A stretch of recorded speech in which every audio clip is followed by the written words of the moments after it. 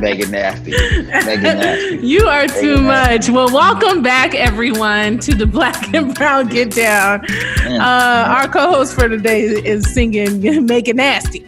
But thank you so much for being here, for tuning in. Today, we have an amazing episode. I want to just start off by shouting out DJ. DJ won't be joining us for this episode. He's actually doing what any good leader does, which is taking care of himself and getting in some really good self-care. And so my homie from the Bay, my homie from San Francisco.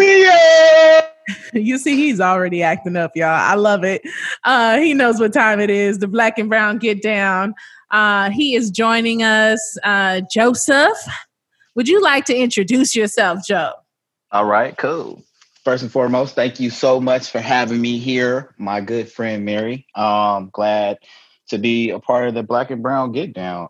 Been following you for a minute in all of your efforts, so thank you so much for allowing me to be a part of that. A little bit about me: I hail from San Francisco, California, born and raised. Was city really boy. active. You know what I mean? You feel me? So, but on a serious note, grew up under the direction of my pastor at Third Baptist Church in San Francisco, who was really big on activism, being that he was a mentee to Martin Luther King. So grew up hitting the pavement with NAACP, tapped into Young Democrats of America, and then made that transition to Atlanta, Georgia, where I went to Morehouse College, graduated there, came back to the Bay, and just really started trying to hit the pavement both in my community and then also within health systems out here. So yeah, I'm glad to be here. When I'm not on the clock in corporate America, where I work at a life science division out here in the Bay Area, I'm usually mentoring young males, sitting on different boards and just trying to take in the scenery with my family and loved ones. So thank you for having me. Here's a little bit about me. Oh, and one more thing. Shout out to the Noobs, Kappa Alpha Psi Fraternity Incorporated. Yo, baby, yo, baby, yo. I love it. Okay, first of all, I know you grew up in a church because you hit us with that protocol.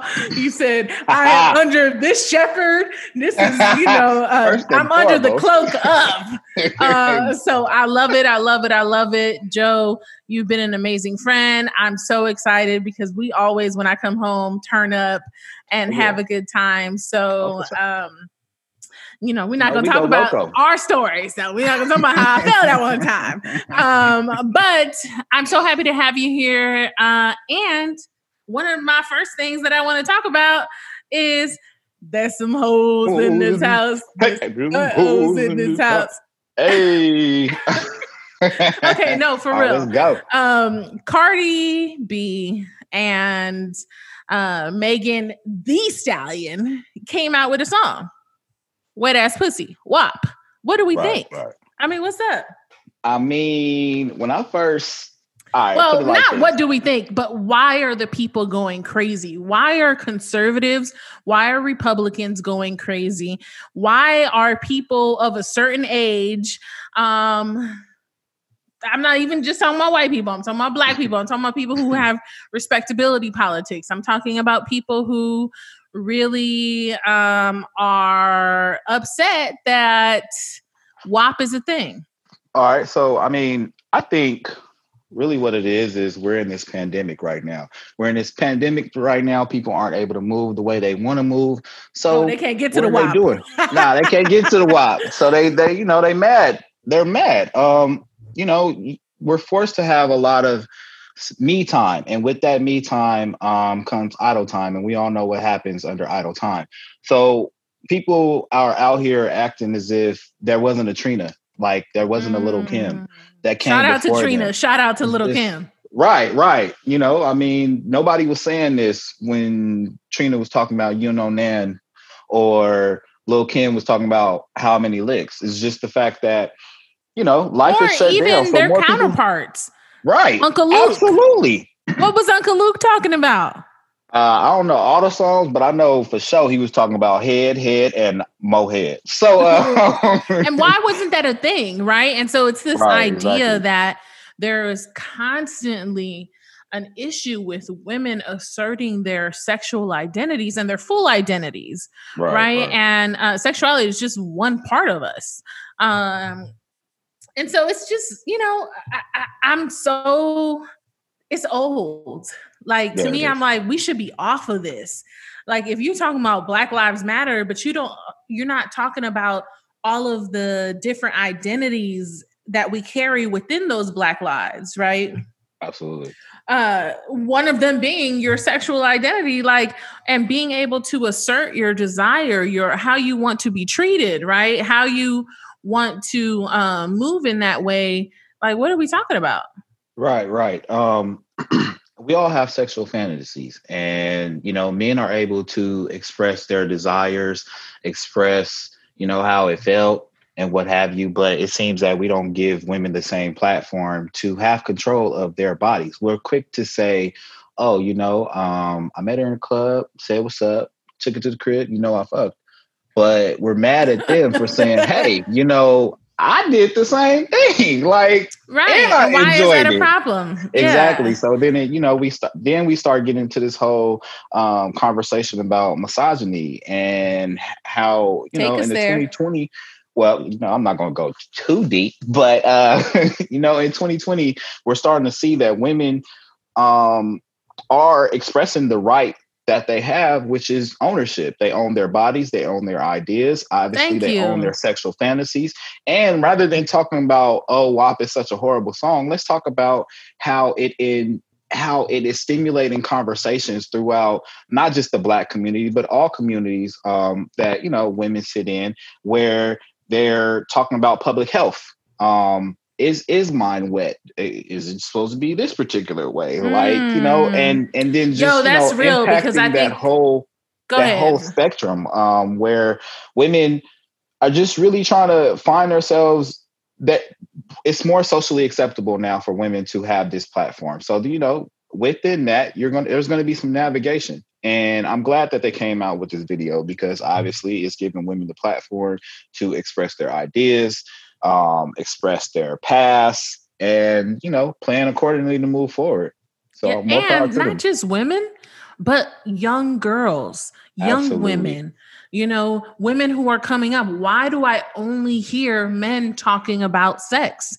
Right. Why do I only hear about sex in a negative context? Mhm.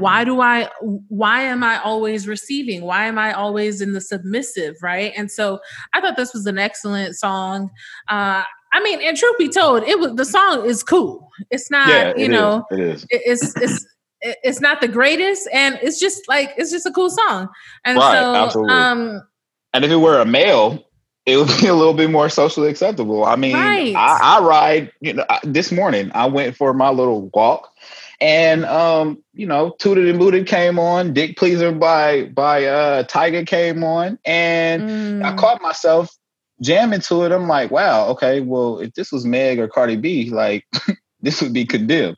But here I am jamming to this, and which I still jam to WAP. I mean, the beat is dope. yeah. So I mean, it just kind of is what it is, and people just really have to get off themselves and understand that, hey, people want to express what they're going through. People want to stimulate conversations throughout our communities, and women of all people who have cleaned up messes and been trailblazers for everyone and been the support of everyone throughout society, especially Black women. Give them the platform, give them the opportunity to have a safe space.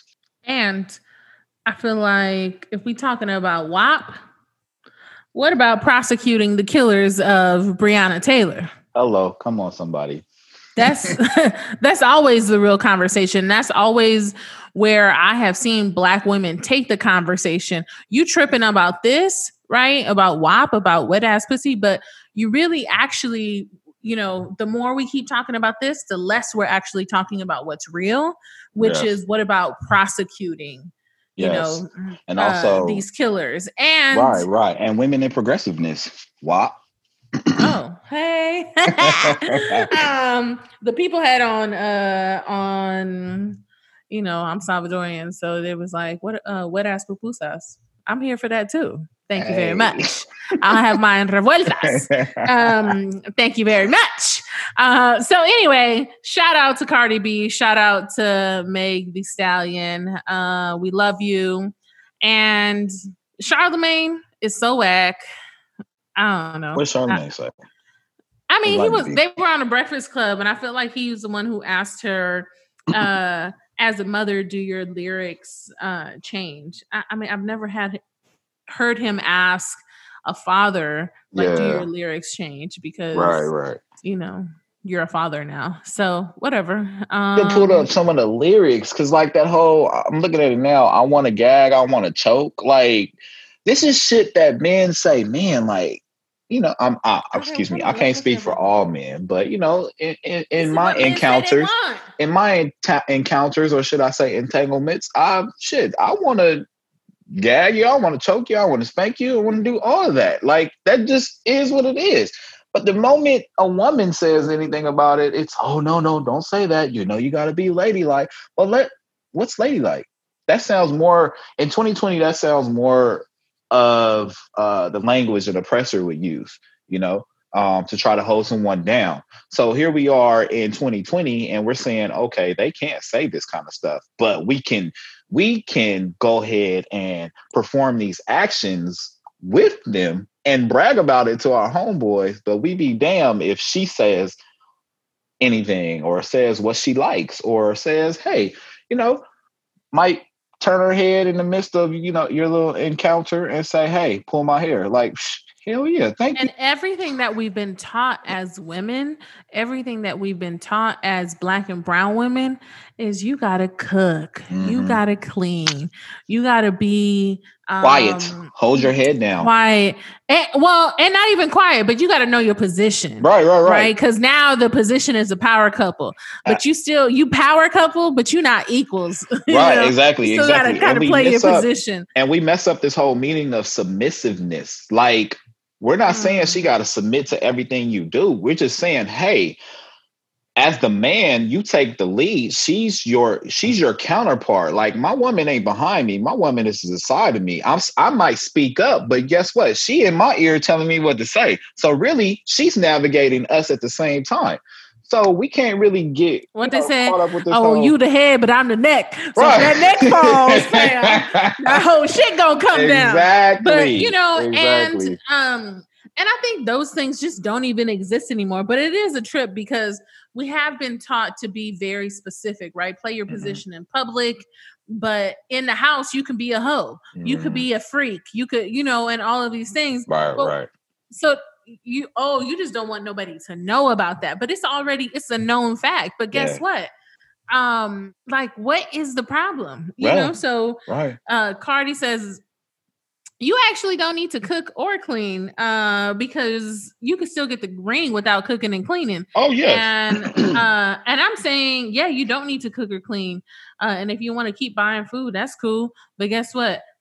For us single women, that motherfucker may never come.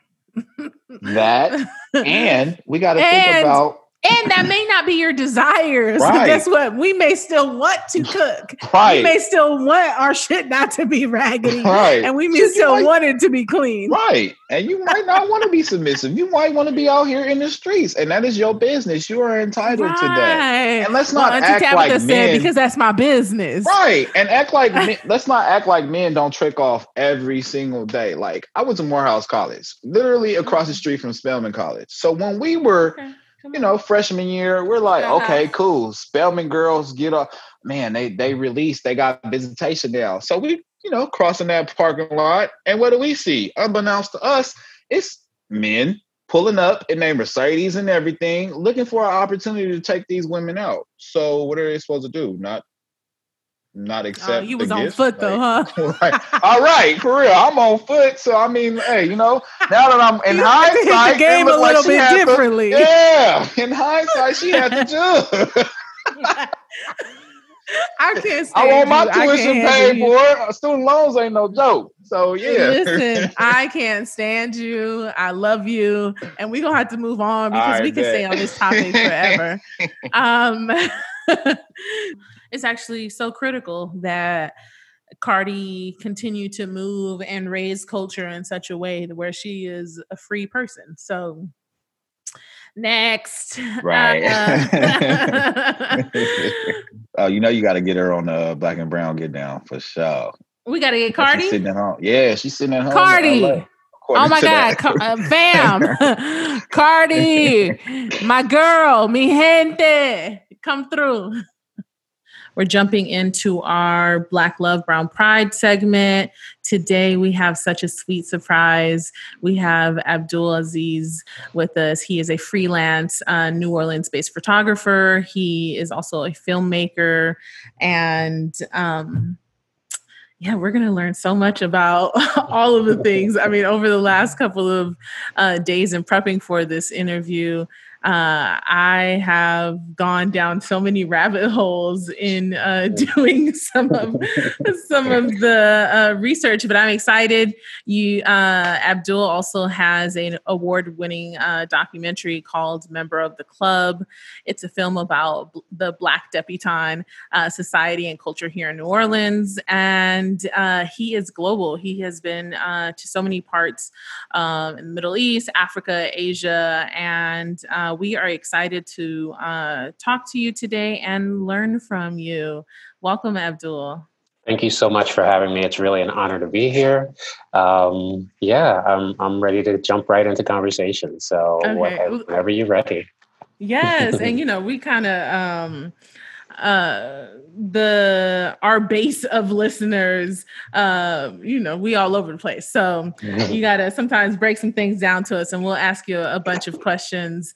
Sure. But let's start with, what are your earliest memories of community and that you draw from? And then whose spirit do you bring into this work?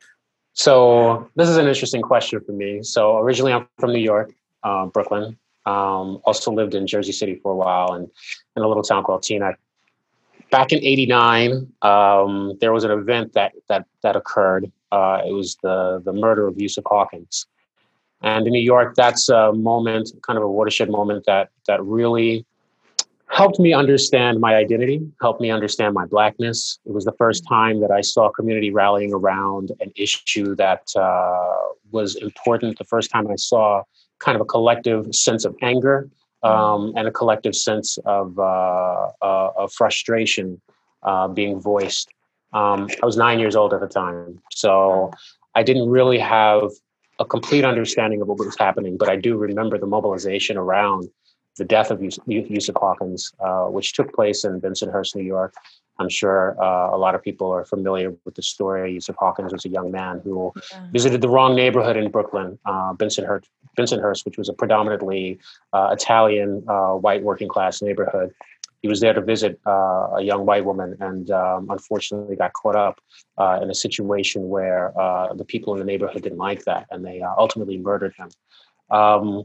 I remember that pain. I remember seeing the pain in my parents' faces. I remember kind of the frustration that was felt, especially in New York in the 80s. It was a very different place than what it is now.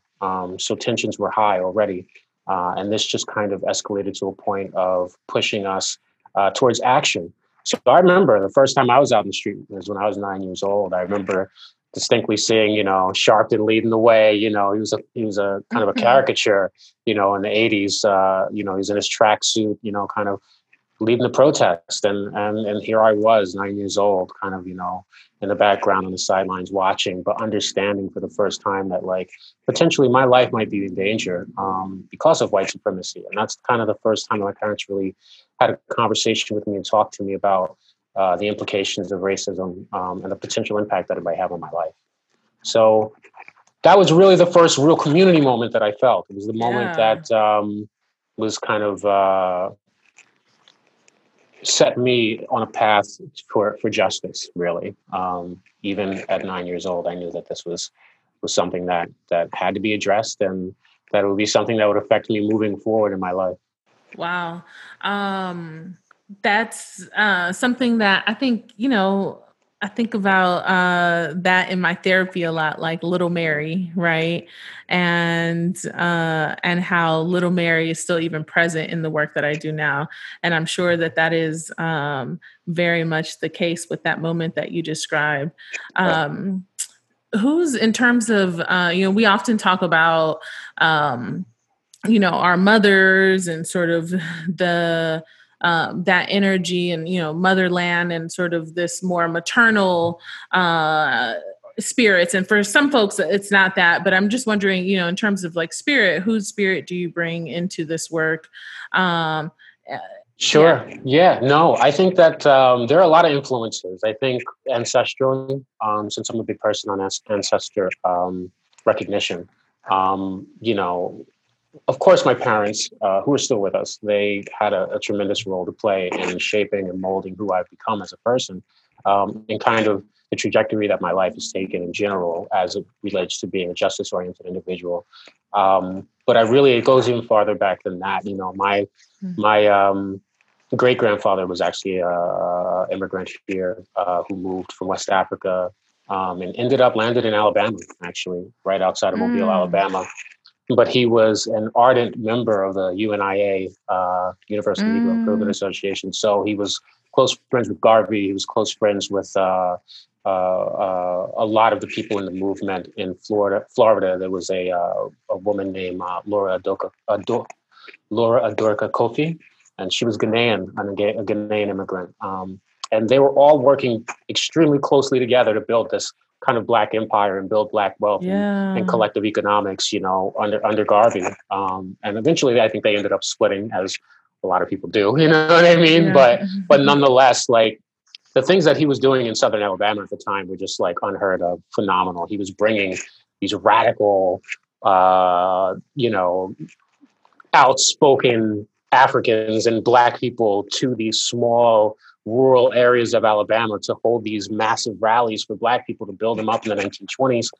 And, ultimately like the separatist movement. Right. Like, and ultimately it resulted in like, a lot of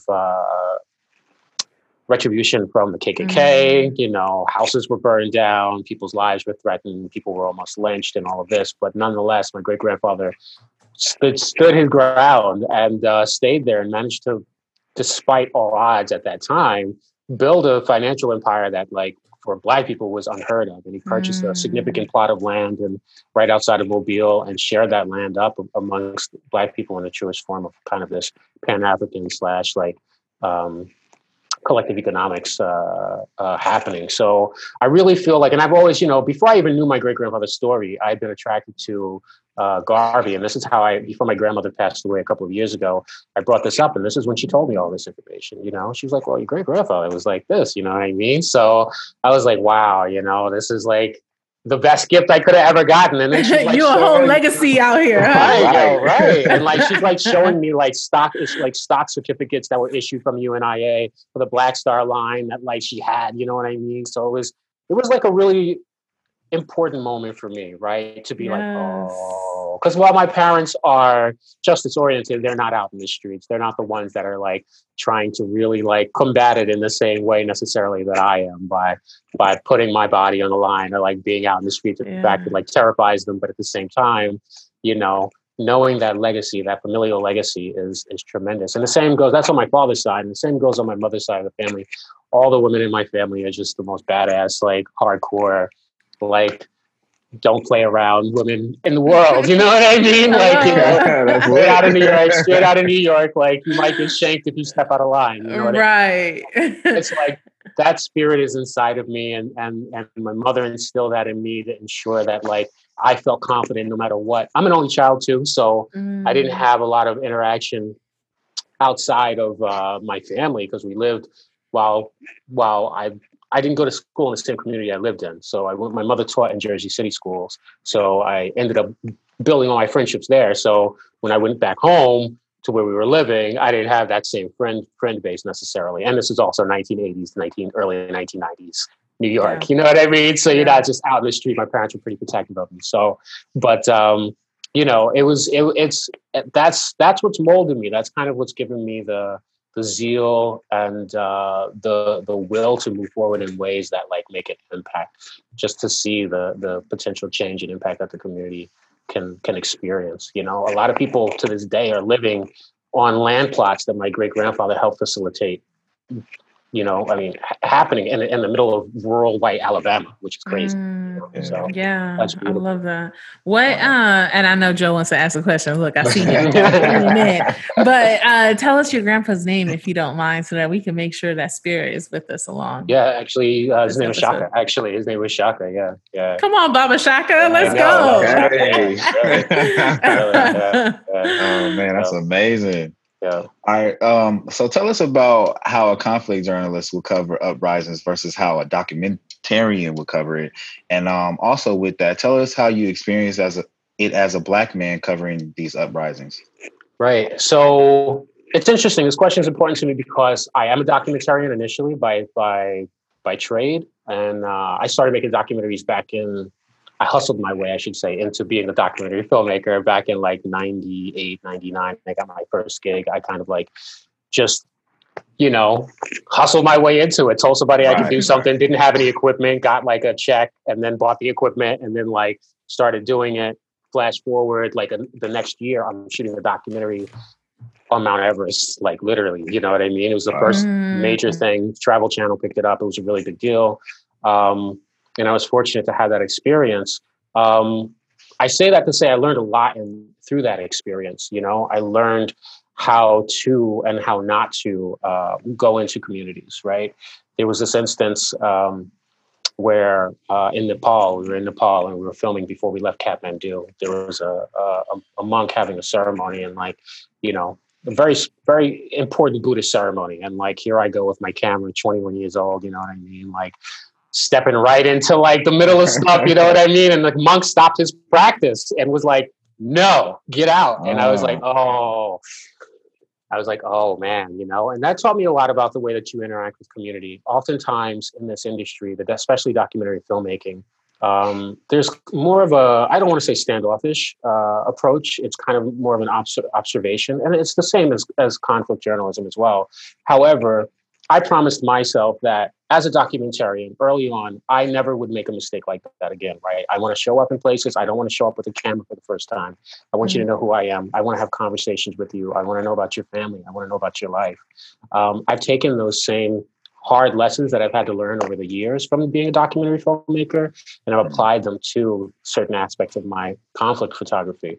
Conflict photography in particular is very difficult, right? Like it's one of the things that you have to be sensitive of because you're automatically walking into a hotspot. You're automatically walking into something that is there's some form of conflict, right? It says it in its name.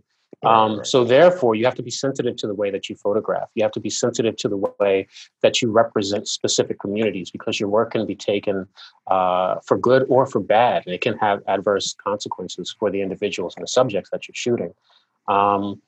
So I really try to approach conflict journalism, especially as it relates to my community here. You know, having done conflict journalism all over the world, having had opportunities to step into communities and become part of those communities for the short periods of time that I was there by connecting with people directly, by connecting with their issue directly, by experiencing their issues directly, really is the only way for me, right?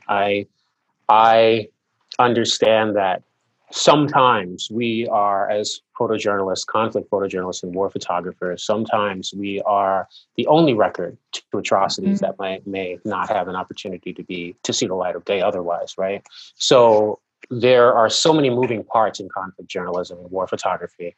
You know, there are instances, I mean, when you're in these situations, you're in the situation. You're not just a fly on the wall. You may feel like it, but you're there too. You're also susceptible to being shot. You're also susceptible to being tear gassed, which I've been multiple times. You know, so it's like, I think having that level of involvement, that level of engagement, but also it being my community, especially around the body of work that I just recently produced around the BLM protest the past few months.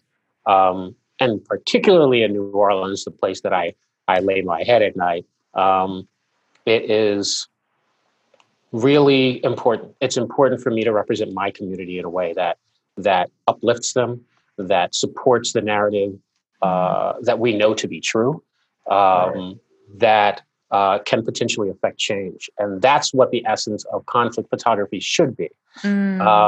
Now, in my field, I've been fortunate enough to build a team of individuals that I've traveled the world with, that I've stepped into these hotspots with. Hotspots like Ferguson, hotspots like Charlottesville, hotspots like, the Gaza Strip. I have a crew of photographers that we typically travel together to make sure that we're good, right? And we can also work in these environments, but they all have that same level of respect for the community. They all have that same level of zeal for justice. Now, on the flip side of that, there are individuals who out there, of course, being in all of these conflict zones, it's a media circus. You get to see every and anybody that you can imagine, right? I've shot alongside Christiane Amanpour. I've shot alongside, Don Lemon. I've seen all of these people. I've seen them all in the field while we're covering these specific issues. And it's fascinating to watch the way that they operate and the way that they choose to engage with community, and how long they choose to engage with community, right? You have people who are there specifically for the thrill of war and conflict. You have people who are there specifically because they're getting a paycheck. And then you have the photographers who ain't making no money, like me and my friends, who are like documenting it and making sure that we have a solid record of everything that occurs, everything that happens in these moments. I know I'm going long on this one, but I love it. Time. Yeah. A perfect example of that would be on the bridge and the Crescent City Connection here in New Orleans, when we were all tear gassed. It was a moment, I think, that was shocking for me because I'm used to conflict worldwide, but I've never, I won't say I never expected it, because this is America, and of course, I pretty much understand like my position as a Black man in America, right? Yeah, absolutely. But it was shocking to see it in my own hometown, to have guns pointed at me by police officers, which I captured in great detail and stunning clarity. Right. Primarily because I just wanted to make sure that who the identification of these individuals who decided to point a gun at a journalist were, right? Like for identification purposes, I say that. But Baba Shaka was like, nah, this image is gonna be clear. I gotta say, it's like some of my clearest work. I was pretty happy. But yeah, it was shocking to see that. It was shocking to feel that. But I knew that, okay, what am I gonna capture? What am I gonna capture? How am I gonna capture it? Is this going to endanger the individuals that are in this picture, right? There's a lot of conversation around, especially since the BLM protests have started, around the ethics in photographing faces, right? And putting work out that could potentially be used against individuals in our community and organizers. And we know that in this country, there's a tremendous legacy of activists being targeted and being identified and being discredited and, COINTELPRO type stuff, right? So we, it's difficult. It's difficult, especially when I know these are people that I'm accountable to everyone that I photograph and every conflict that I go to, but I am particularly held accountable in my own community, right? And I should be as a photographer, worldwide, no matter where I am, but particularly in the community that I've chosen to be a part of, that I've been allowed to be a part of as a transplant here in New Orleans. So, it was difficult. And, but the way that I approach that is by consent, right? It's when I take these photographs, I talk to the individuals in those photographs and I ask, I say, is it okay if I share this photograph? Is it okay if I publish this photograph? And sometimes I fall short of that. There have been instances, even recently, where I've fallen short of that. And it immediately comes back. So those lessons as a photographer, as a documentarian, will always continue to present themselves. And the only thing that we can do as journalists, as photographers, as filmmakers, is ensure that we hold ourselves accountable when those issues are brought to us by individuals, and that we rectify in whatever ways that we can. We rectify that grievance, or we push and strive to make sure that there aren't any grievances in the first place. Got you. Yeah. Man, this is such serious and important work. Thank you so much for it. I didn't know what conflict photography was prior to this conversation. Really? And I know, I see your photos. I see your photos and I'm like, oh yeah, that's, just the how serious the discipline is, right? And all that it's involved in actually capturing those shots, being in those moments, being, safe, and telling that story, and also, sort of questioning and asking the questions. In the frames, in who you photograph and how you photograph them, it's beautiful. And so thank you. Thank you. No, thank you. Yeah, it's I told you I got a chance to watch War Photography, and I was like, where do I find this film? I didn't know. I had the bootleg hookup if you need it, but yeah, no, it's through. You can do it through the public library system. Nice. And so, yeah, I mean, you've covered so many places that you talked about already. One of them, most recently, you talked about that experience through the uprisings and BLM protests. I also want to just hear more about your coverage in Charlottesville and how that changed you both, and if it did, professionally and personally. And then, also we all experience white nationalism and have experienced the rise of that to a different extent. And then what specific insight, I'm sure it's different than like you're covering it, on the street in person. And so when I hear you say, oh, I'm asking folks like, can I take your picture?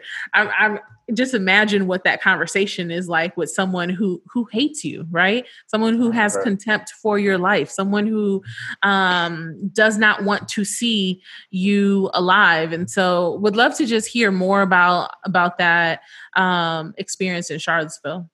Sure. So Charlottesville was really interesting. So let me give you a little bit of background on my kind of work around white supremacy and specifically documenting white supremacy. I am a prepper. I am a person who has been watching the rise of white nationalism and fascism in the United States. Probably it really shook me after the election of Barack Obama, kind of the response. And I don't know if you remember, but the Tea Party was the thing then, right? Like kind of immediately after Barack Obama was elected, there was a overwhelming backlash and kind of an organization, ground roots organization effort that was led by a group of people who wanted to ridiculously name themselves after the Boston Tea Party. That essentially grew into a larger international kind of resurgence of fascism worldwide, right? In England, we saw groups like the English Defence League spring up, which they'd been around for a while, but we saw their activity become stronger. I don't know if you remember in New York back in 2010, there was the Ground Zero Mosque controversy where they had some individuals come. I went there to document this. This is the first time I went to document kind of the Tea Party and kind of the rise of fascism and white supremacy. And there was a gentleman named Geert Wilders from Holland, who was a staunch anti-Islamic person, to say the least. And Pamela Geller, who's also on the same tip. So being in those moments, being in downtown Manhattan, the financial district, and covering this protest and seeing the vitriol that was being spit from multiple segments of society, it was actually shocking, right? It wasn't just white people at the time, but they were spitting this white supremacist like rhetoric, like towards the, stop the Islamization of America, stop the Islamization of Europe, kind of, people were wilding out about it. But it felt even deeper. It just felt that there was this idea of brand politics and race politics that were being played that weren't necessarily being spoken in the same way that they are just bluntly said today. But I could tell that something was wrong. I came back very, very shook by that. And there was a growing rise in anti-immigrant sentiment as well. That was very concerning for me. We'd already seen kind of the exploitation of immigrant workers here in New Orleans during post-Katrina. Specifically day workers. We saw kind of the use of them in ways that was exploitative and evil. So all of that, the rise in anti-immigrant sentiment, the rise of anti-Islamic sentiment, the rise of anti-Blackness as a response to the first Black president of the United States really shook me. So over the course of the next 10 years, 7 years really, because that was in 2010, I really kind of dedicated myself to doing a lot of research, deeply embedding myself, like behind the scenes in white supremacist networks, joining sites like Stormfront and posing as a white supremacist myself, getting an opportunity to really like dig into it, right? So when the opportunity to go to Charlottesville came up, I immediately hit up all my photographer friends that I told you about. And I was like, hey guys, look, this is really going to pop off. I don't think that people really realize what's going on. Prior to that, let me back up just a little bit. The months prior to Charlottesville, I'd been documenting here in New Orleans the removal of the Confederate monuments. And I think we all had an opportunity to see how much hate was behind the anti-removal idea, right? So we saw organizations and groups pop up around town, like the Monumental Task Commission, that's composed of some of the craziest white supremacists in the city who masquerade as businessmen and radio hosts of popular television or radio shows here. And we saw kind of like this extreme desire to not, remove these vestiges of white inferiority or supremacy, as they like to call it. So I've been moving around in those circles and working a lot within those white supremacist networks to have a deeper understanding from a journalism standpoint of who they were. Shortly after the monument process was done here, I also went down to Houston. There was a fake Antifa page, Antifa, whoever they are, which doesn't really exist. Being anti-fascist just means you're anti-fascist. Nobody's receiving a check from George Soros, as is the conspiracy theory with most on the right.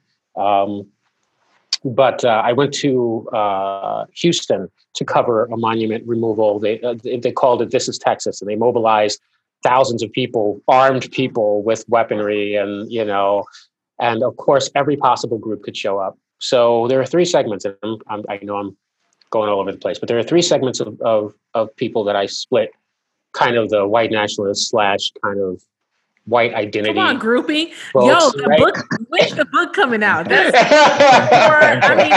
it's a film, but because now we're categorizing. I'm here for it. Right. So there's what I would call the patriots, right? And the patriots are individuals who kind of align themselves with the traditional ideas of what it means to be a patriot in the United States, right? To love your country, to fly your flag, to have the right to bear arms, to freedom of speech, all of that good stuff. So there's an organization called the 3 Percenters, which are a militia. They've been popping up a lot recently. They were the ones who really threw that rally in Houston. They were the primary organizers. Now, there's a second category of individuals who are racist who don't want to be categorized as racist, but they're staunch supporters of the Confederacy, right? Those are the people that we saw here in New Orleans during the Confederate monument removal process. The ones who are really going hard. They're the ones who fly their Confederate flags on their trucks. They're the ones who say heritage, not hate. They push this narrative that tends to seduce some of the other segments of society who don't really want to be racist publicly, but deep down inside that they're racist. But they're really pro-Confederate, pro-history, right? And then you just have your straight up white supremacists and white nationalists and Nazis, right? For lack of a better word. These are the individuals who will call you the N-word to your face, or whatever other slur they can come up with, which I have to say over the years of dealing with them, they're quite creative at times. And sometimes I'm like, wow, you guys really thought that one out, huh? So these are your more intense, more hardcore, considered to be the far right, considered to be the alt-right, considered to be neo-Nazis, KKK, just people who don't give a shit, right? They're the ones who are out here saying, die, nigga. You know what I mean? We'll say it to your face and they don't care. They just don't care. Now, all three of those elements were at that same Houston Park event. And it was interesting to see the way that they all played off of one another, right? So the Patriots refused to talk to the Confederate folks. They told them, get that flag out of here. This is Texas. We're flying the Texas flag. We're patriots, American and Texas flags only, right? So they ended up having the Confederates kind of cordoned off into their own section, right? And the Confederates couldn't leave this section. The larger were the Patriots, then you had a smaller contingent of Confederates. Then, out of nowhere, the white nationalists and neo-Nazis showed up, right? Like Sieg Heiling doing the entire thing. Wow. they got in a fight with the Patriots. The Patriots beat some of them up, and then the Patriots demanded that the police cordon off the white supremacists. So there are like these three separate segments, and I'm like jumping around between all of them. So the reason I'm giving you this preface is because a lot of the people that I met or that I saw in Charlottesville, I also met at this Houston event. One of them being a gentleman named Asmador, who was one of the primary organizers of Unite the Right, which ultimately has been deemed Charlottesville. So the first night that I got there, I flew there with another journalist friend of mine. His name is CJ Hunt. He actually is a producer for a Daily Show now. And we showed up together. He found that I was going about a day before here in New Orleans. He met me on Poland Avenue at a coffee shop. He was like, "Hey, can I just go with you?" And I was like, "I don't know, bro. You ready for this? Like, this is going to be a show, brother." Like, so he was like, "Yeah, man, I'm down." So we flew in, rented a car together, and drove in. We got into town. And it was close to evening prior to that big torch rally that everybody's very familiar with, the Tiki torch rally that where they were walking around chanting, "You will not replace us," all that stuff. There was a big kind of interfaith service at a church. So when that was over, we decided to walk down to try to find. We got caught wind that this torch rally was about to begin. So we walked about a quarter of a mile away to a park where they had all gathered. And as soon as the park sat down kind of in a small valley type area. So it wasn't immediately clear how many people were there. But the minute we crested the hill, you could see thousands of people. And they were just starting to light the torches. And I remember distinctly watching hundreds to thousands of torches just like lined up. This line just began, like the fire just started like snaking through this park. And it was like, shocking. So, of course, most journalists were standoffish. They were standing up at the top of the hill. Nobody wanted to get anywhere near these guys. I was like, nah. So I just jumped down. I was like the first person to run over there. I jumped straight in the middle of it. When I get down there, three of the guys that recognized me from Houston, and they were like, at the time, I wrote a piece, or I'd been published in the Atlantic. Some of my photos have been published in the Atlantic. And so they called me. They didn't remember my name, but they called me Atlantic. And they're like, "It's Atlantic. Come here. Come on over here. Get your pictures. Get what you need. Blah, blah, blah, blah, blah." Like, they were actually excited for me to like take photographs of them, which is a really bizarre thing. I have a tendency to really be able to like disarm people, even though I'm completely anti everything that they are. They tend to be curious, right? Like, they don't understand how I can understand so much of who they are. Of course, they don't understand that I've been covertly working against them for the past 10 years in their same channel. So that's how I know their lingo and their talk. But I'll say little things that are disarming to them, right? And around that time, a lot of the troll culture, internet troll culture, was kind of at the height. So they created this concept. Listen, hold on. These people are getting a whole lesson today. Listen, dates. I mean, listen, you are getting, so when we drop that Cash App, y'all, or that Venmo, y'all better hit that account, because listen, people didn't know what conflict photography was. You giving a whole breakdown on, the different 3%ers. He didn't say 5%ers. That's a whole different thing. Not 5%ers. Right. I'm with you, Nation. Right. Yeah. But yeah, okay, sorry. Go ahead. I'm just blown. So thank you. No.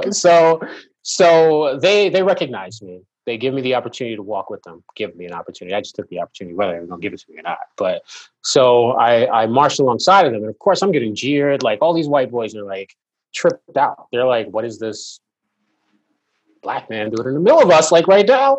Like, don't you know where you are? Don't you see all these people around you saying you will not replace us, and like Sieg Heiling and being Nazis and all of this shit?" And like, I didn't care. I'm just not affected. I'm not affected by it. So when I go into the field, like, I try to fortify myself spiritually, right? Like, I kind of look for guidance in my tradition. Like, I'm Sufi, so like, I see guidance in my tradition for protection, right? And I believe fully that I'll be protected. And if I'm not, then that's what it was meant to be in my mind. So I fortify myself, and like, I'm out here in this moment, and these guys are like tripped out. They're just tripped out.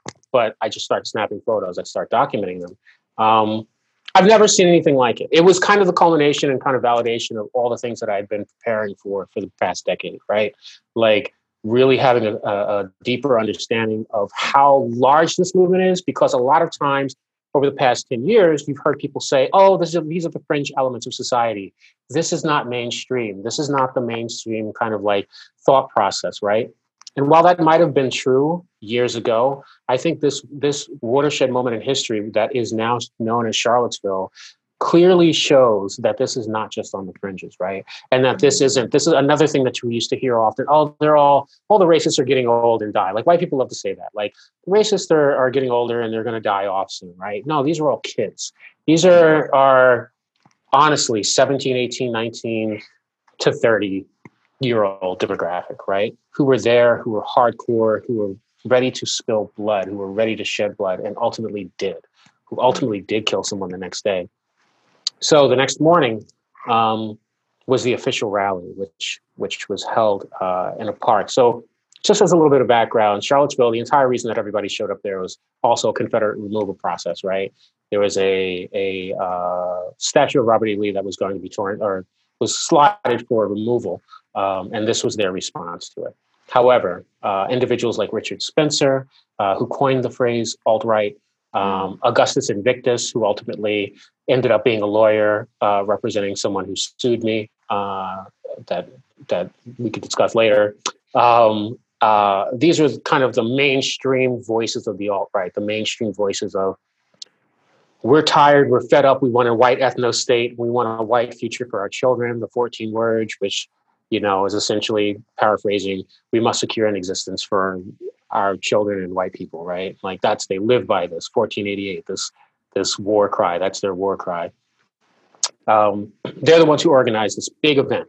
So we get there and now my whole crew is there, right? And we're all documenting different aspects of that day. As soon as I got out of the car, we ran into individuals who were hardcore neo-Nazis. We're talking about like the farthest of the far right, right? We're talking about people who were proudly donning their KKK patches, people who were parts of the National Socialist movement, people who were parts of Identity Europa, which is a very slick, modern, exciting millennial movement for white supremacists. They wear suits, they, have their fascist haircut, they are all about the aesthetic, and also about dispelling the myth that, these are just backwoods country bumpkins that are old racists. They're like, oh no, we city slickers. No, we're from Boston, we're from New York, we're from Oregon, we're from all these different places, you know what I mean? And that was really interesting to see. It was interesting to see that mobilization, the traditionalist workers party, the Kekistani movement, which is a fictional land of Pepe the Frog, one of those troll memes, right? Like it's crazy all the stuff they come up with. So anyway, that happens. And that's when the violence broke out. We started seeing clashes with people on the left, with them. And the Virginia State Police stood by and watched. They let it all happen. It was one of the most violent. Saying this as a war photographer is pretty significant because I've been shot at plenty of times. This was one of the most violent moments I've ever seen in history. It was reminiscent of what happened to individuals after they crossed that bridge in Selma. It was reminiscent of watching fascists beat people in the streets in Eastern Europe. Which has been happening over the past decade, right? And watching people like the English Defence League in the UK beat people senseless. It was just pure violence. It was pure violence. Yeah. We were all tear gassed. People were pepper sprayed. Somebody, and ultimately at the end of the day, someone was killed by their car. I remember very clearly James Field, who had been in New Orleans for the Confederate monument removals. He's a part of a group called the League of the South, which is a Southern nationalist organization, an organization that believes in the recreation and the uprising of the Second Civil War, essentially, and the recreation of a Confederate state. It was shocking. It was shocking to see and watch people hit and wounded and die, and watch Heather Heyer die that day in front of all of our eyes. That's when I realized it was no longer a joke. I realized it was no longer the fringe elements of society. It just validated all of the things that I was afraid of happening. I just saw it come to fruition in that day. Yeah. Wow, man. So you talked about this span of emotions. You talked about your range, both here in the U.S. and then outside of the U.S. How do you process after being in the street shooting? You know, that's an interesting question. I really not had a support network outside of my photographer friends who do the same work, right? Because it's really difficult. And I know a lot of people hear that from soldiers when they return from war, right? They're like, oh, like, you guys don't understand because we have PTSD. And like, I think that's true. You know, I think a lot of us can't even fathom what it means to be in war, what it means to experience war, what it means to taste blood on your tongue, like when something is going on, like where there's a lot of death and horror around you, right? So traditionally, the only way I've been able to process is to build a network of individuals that I can look to and have those conversations with. However, what's changed this time, and what was so significant to me, that I was on a bridge in my community with my people, the people that I love, that I was looking out for at this with the same level of fear and like concern for, because there were people I loved on that bridge at the same time when we got tear gas. Any of us could have fallen off that bridge that night. We were all blinded. The railings are like 3 feet or something like that. Yeah. The fact that no one fell off of that bridge and died is amazing. It's amazing. But it's hard. It's hard to see that happening in your hometown. It's hard to see that happening to the people that you love. I have been so fortunate after that to have the community that I do, to have received the amount of love, the amount of support, the amount of checking in from individuals, people that I didn't meet until that day, who have become so critical and so important in my healing process. Because this work is hard. Like, I internalize so much of this work. I internalize so much of this work. Let me just say that again. It's hard some days just to get out of bed, right? Like, it's hard to go into a field or to a place like Charlottesville and be called nigger repeatedly, right? Without being able to knock somebody's teeth out, which is what my first response really wants to be, right? But like, to know that like I'm in this moment beyond myself, to bear witness and to provide a record of this time, of my community, of what we're going through as Black and brown people in this country, what we're subjected to. It's greater than the anger that boils up inside of me. So when I internalize that work, I'll come home and, like I said, there are days I can't leave bed. There are days where it's the only thing that I can think about is this person saying these types of things to me, or the danger that I was in, or cops pointing guns at me, or cops threatening to shoot me directly in my face, which is what happened with the New Orleans Police Department here. I didn't have a way to process, but my community has stepped up. They've provided resources. They've brought me food. They've they've done the things that I feel, for the first time, a community really should be doing for all of us. We should all be returning. We should all be reciprocating those types of actions, especially in the difficult times that we're living in now through a pandemic and a potential race war. You know what I mean? I think that we have to talk about how serious this situation is. Yeah. Charlottesville was 3 years ago, I guess, right? 3 years ago, last week. Yeah. Wow. 3 years ago last week. Yeah. Wow. Thank you. And big ups to your community for showing up in these particular ways for you. To that, here in New Orleans, you actually uncovered some, to your point, these are people who are on the radio. These are people who, may live next door to you, who you see at the grocery store. And these are people who teach you. For those of you who don't remember, Nicholas Dean was a principal at Crescent Leadership Academy here in New Orleans. You photographed him wearing his Nazi, regalia, whatever. Yeah, regalia. Nothing regal about that shit. Right.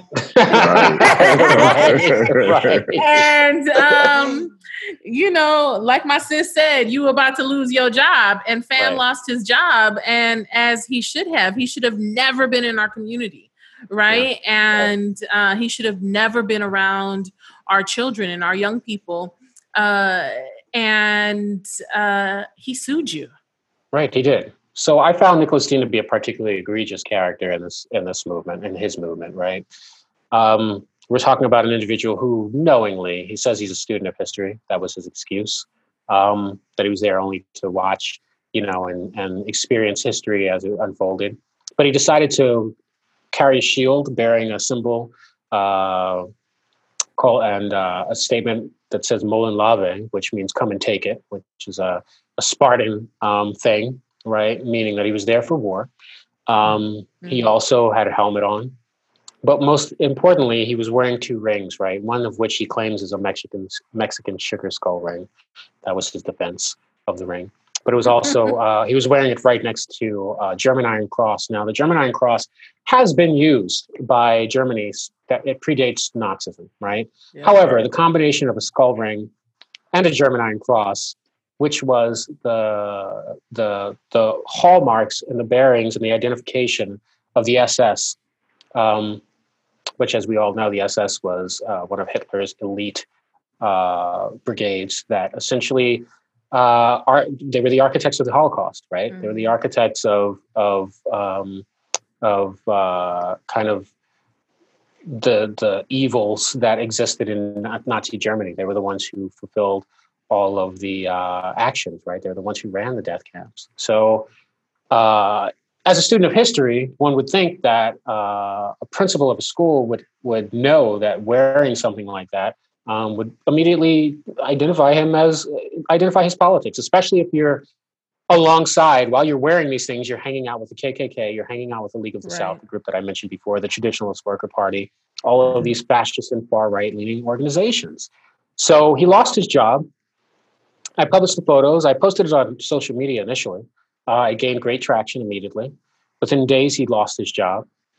He was infuriated, obviously.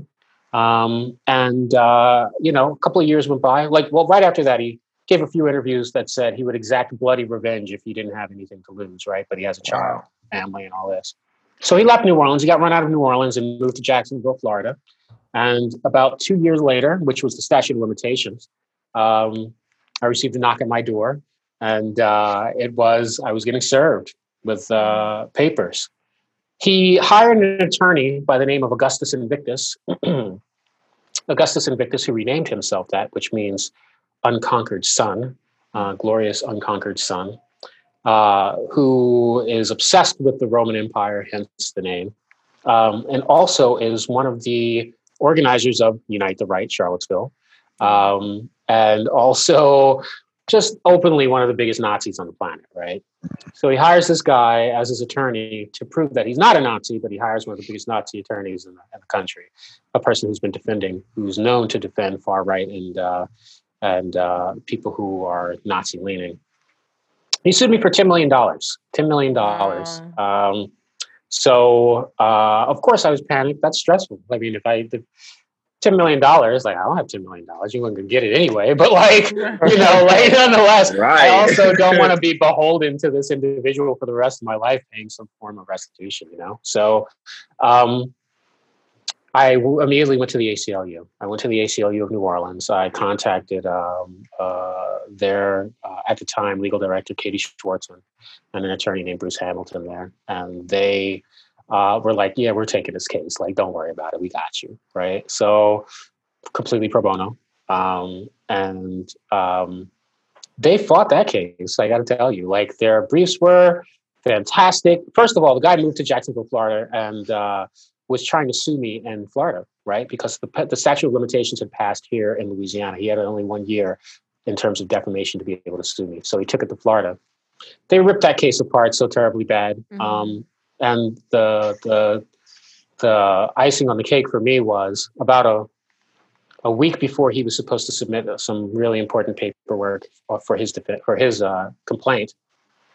His attorney, Augustus Invictus, was arrested and locked up for being for domestic abuse. Actually, he kidnapped his wife and took her to Florida at gunpoint.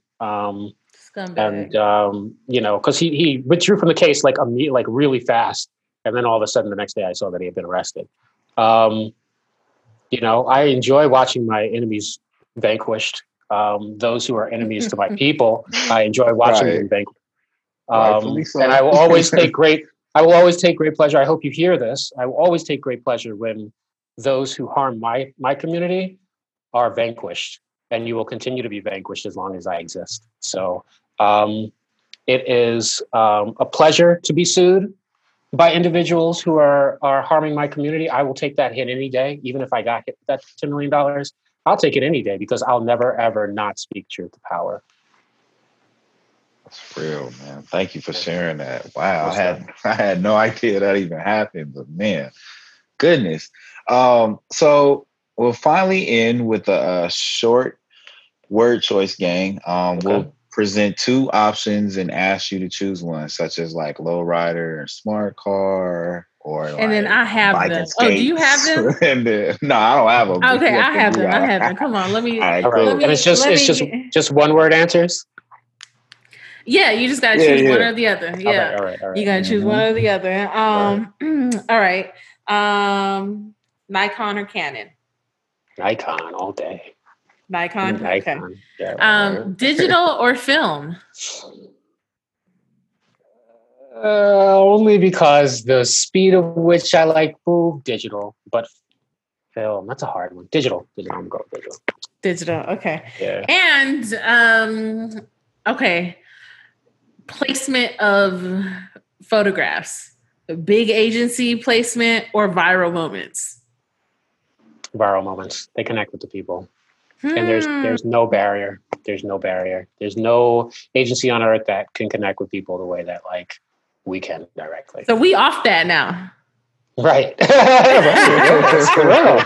I have an agency. I just recently got contacted by the New York Times to be a freelancer. So like I didn't have to go through an agency for that and did that by myself. It took 10 years, but like, you know. Congratulations. Yeah. That's great. Amazing. Yeah. Your photos are beautiful and really describe just the pain, the injustice, and they really, for some folks, like they really don't, because of either where they live or what they're seeing, like they don't get to see that, and they need to see it, and they need to see it so up close in the way that you take them. And so, congratulations, that's a big deal. Thank you. And that like is the only reason I do this. Like that, what you just said is the only thing I care about.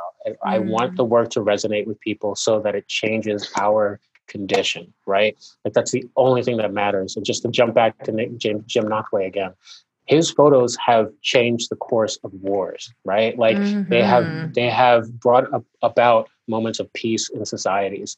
And like, when I saw that, I understood that that's what I wanted to do with my life. And that's what I feel my calling is to be a record, to be able to be a record keeper, to be able to show the world the injustice that exists, and to do it in a way that resonates with people where it makes even my enemies want to change.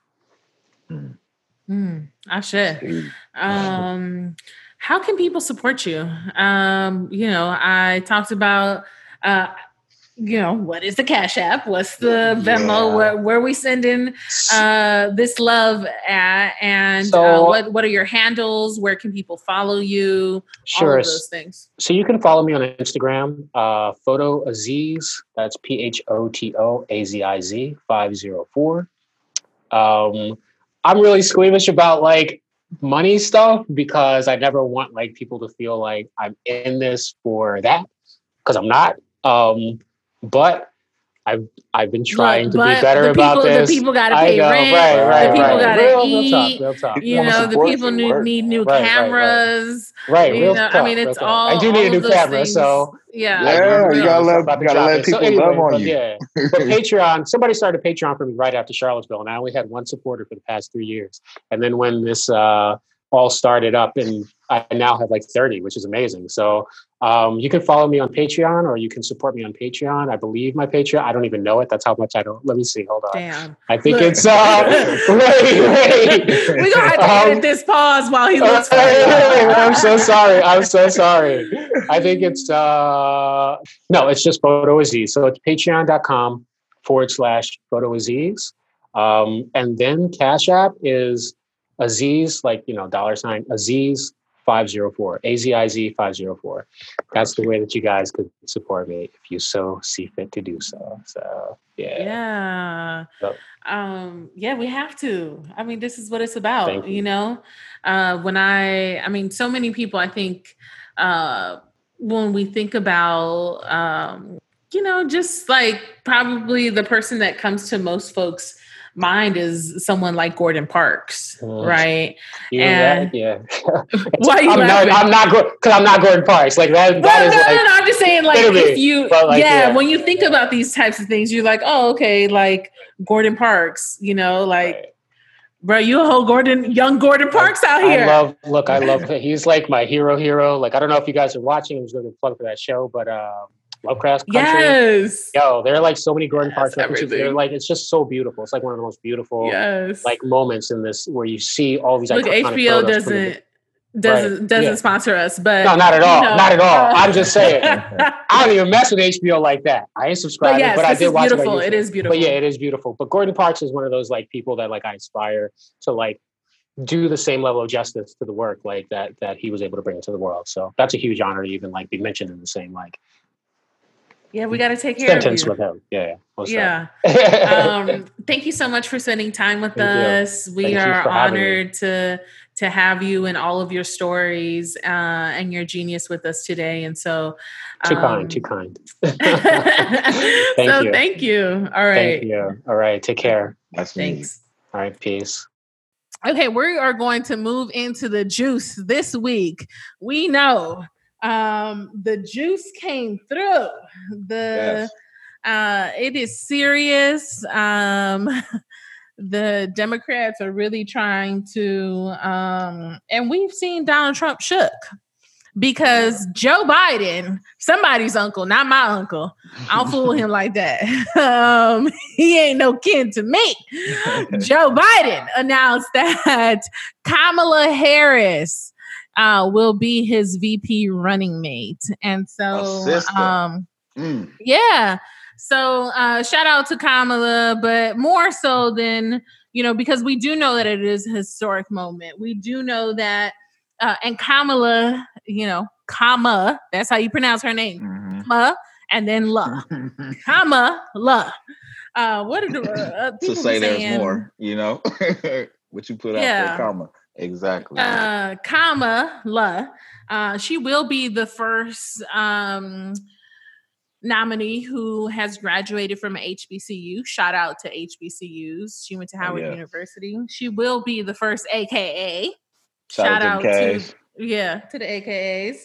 And she comes from she's Black, and the people keep talking about, is she Black or is she not because she's Indian? No, she's very Black. Right, and exactly. You get to debate her on her politics. You get to keep her accountable, but you don't get to actually question if she's Black or not. She's Black. Right.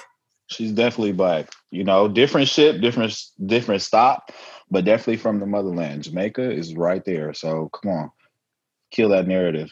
Yeah. And I know, people are like, she's not from Oakland.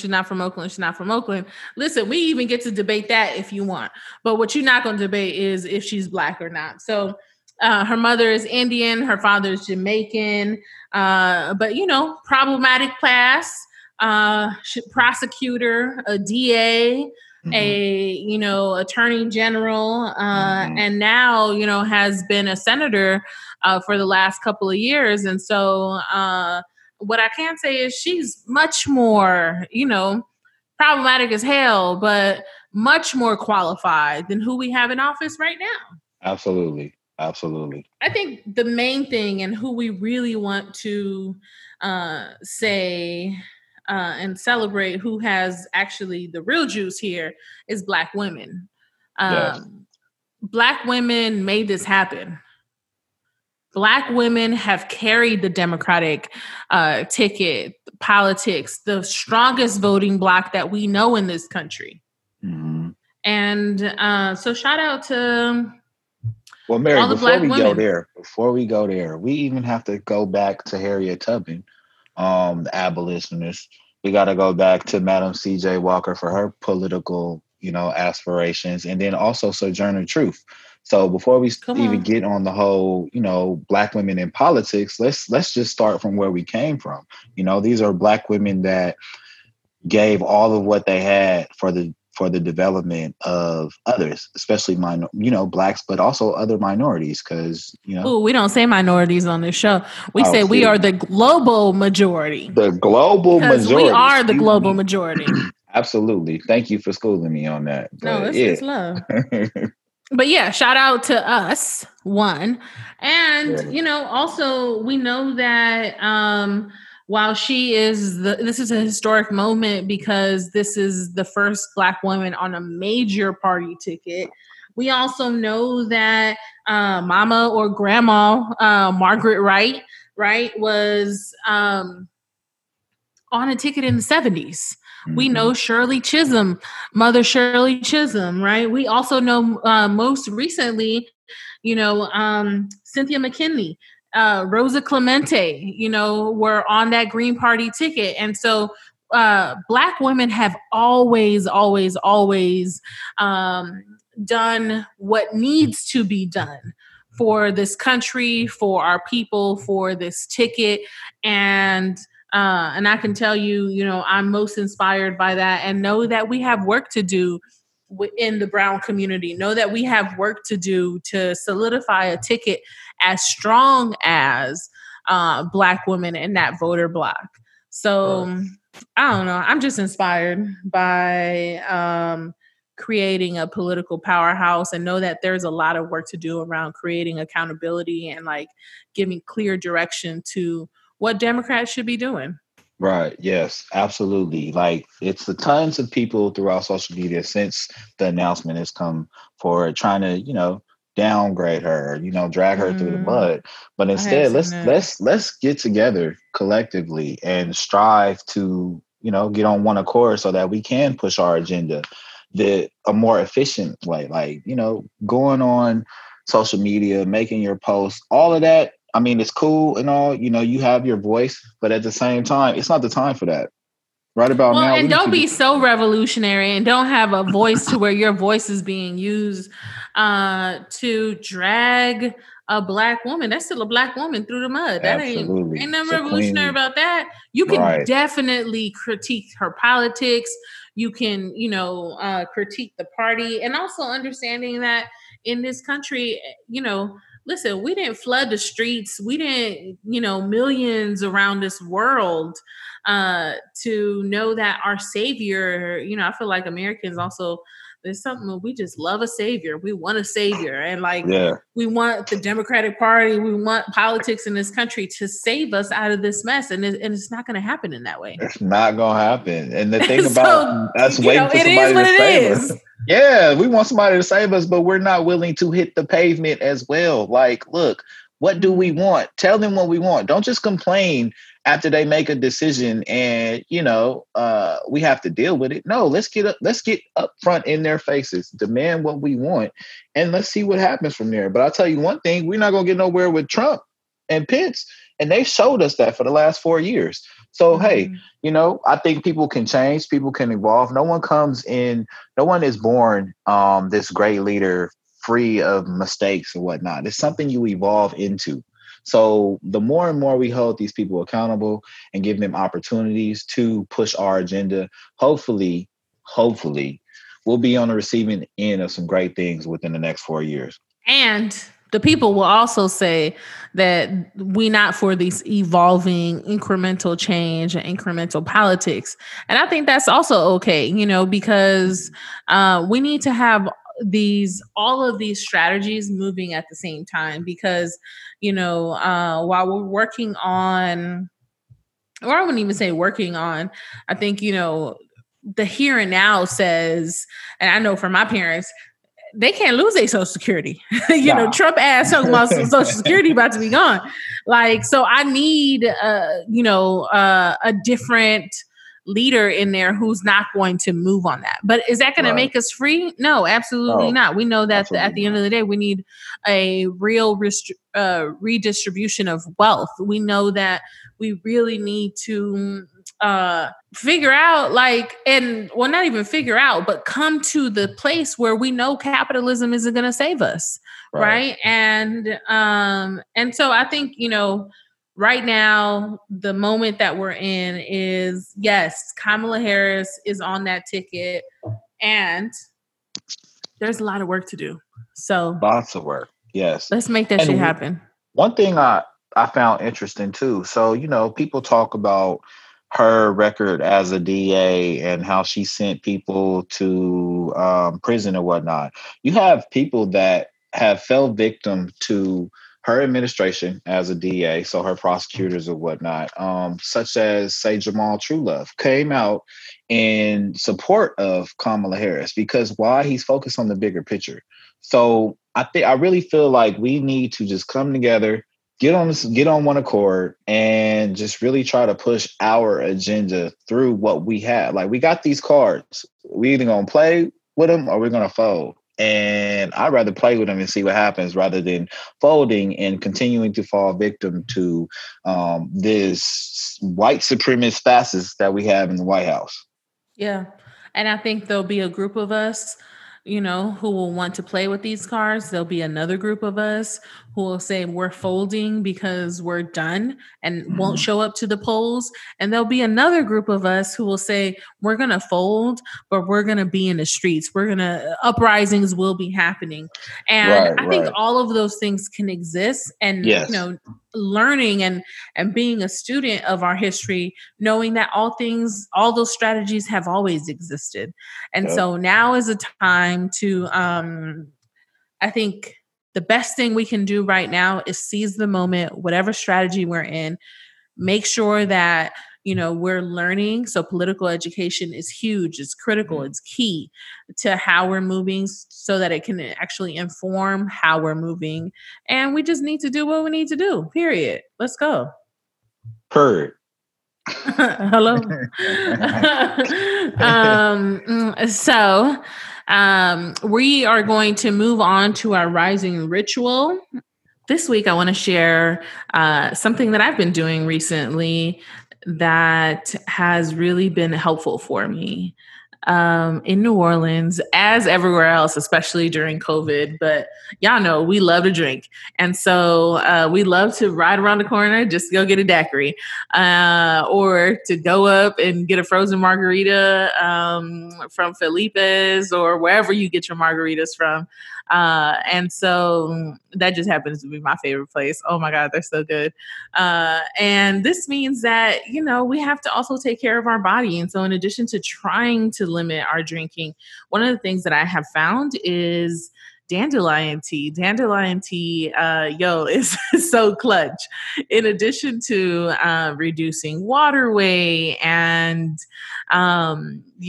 really helping with your digestive system, and it actually prevents urinary tract infections. It also promotes your liver and your liver health. And so as we're, having those drinks and those drinks are flowing, we want to make sure that we're also taking care of our body. And so for me, that this recently has meant having a lot of dandelion tea.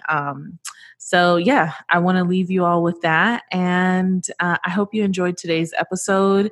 It's something we had a lot of fun doing. I want to thank Joe, my co-host, for the episode, and you all, the listeners. Thank you for listening to the Black and Brown Get Down. Subscribe and download on Apple Podcasts and Spotify. Please leave us a review and rate us.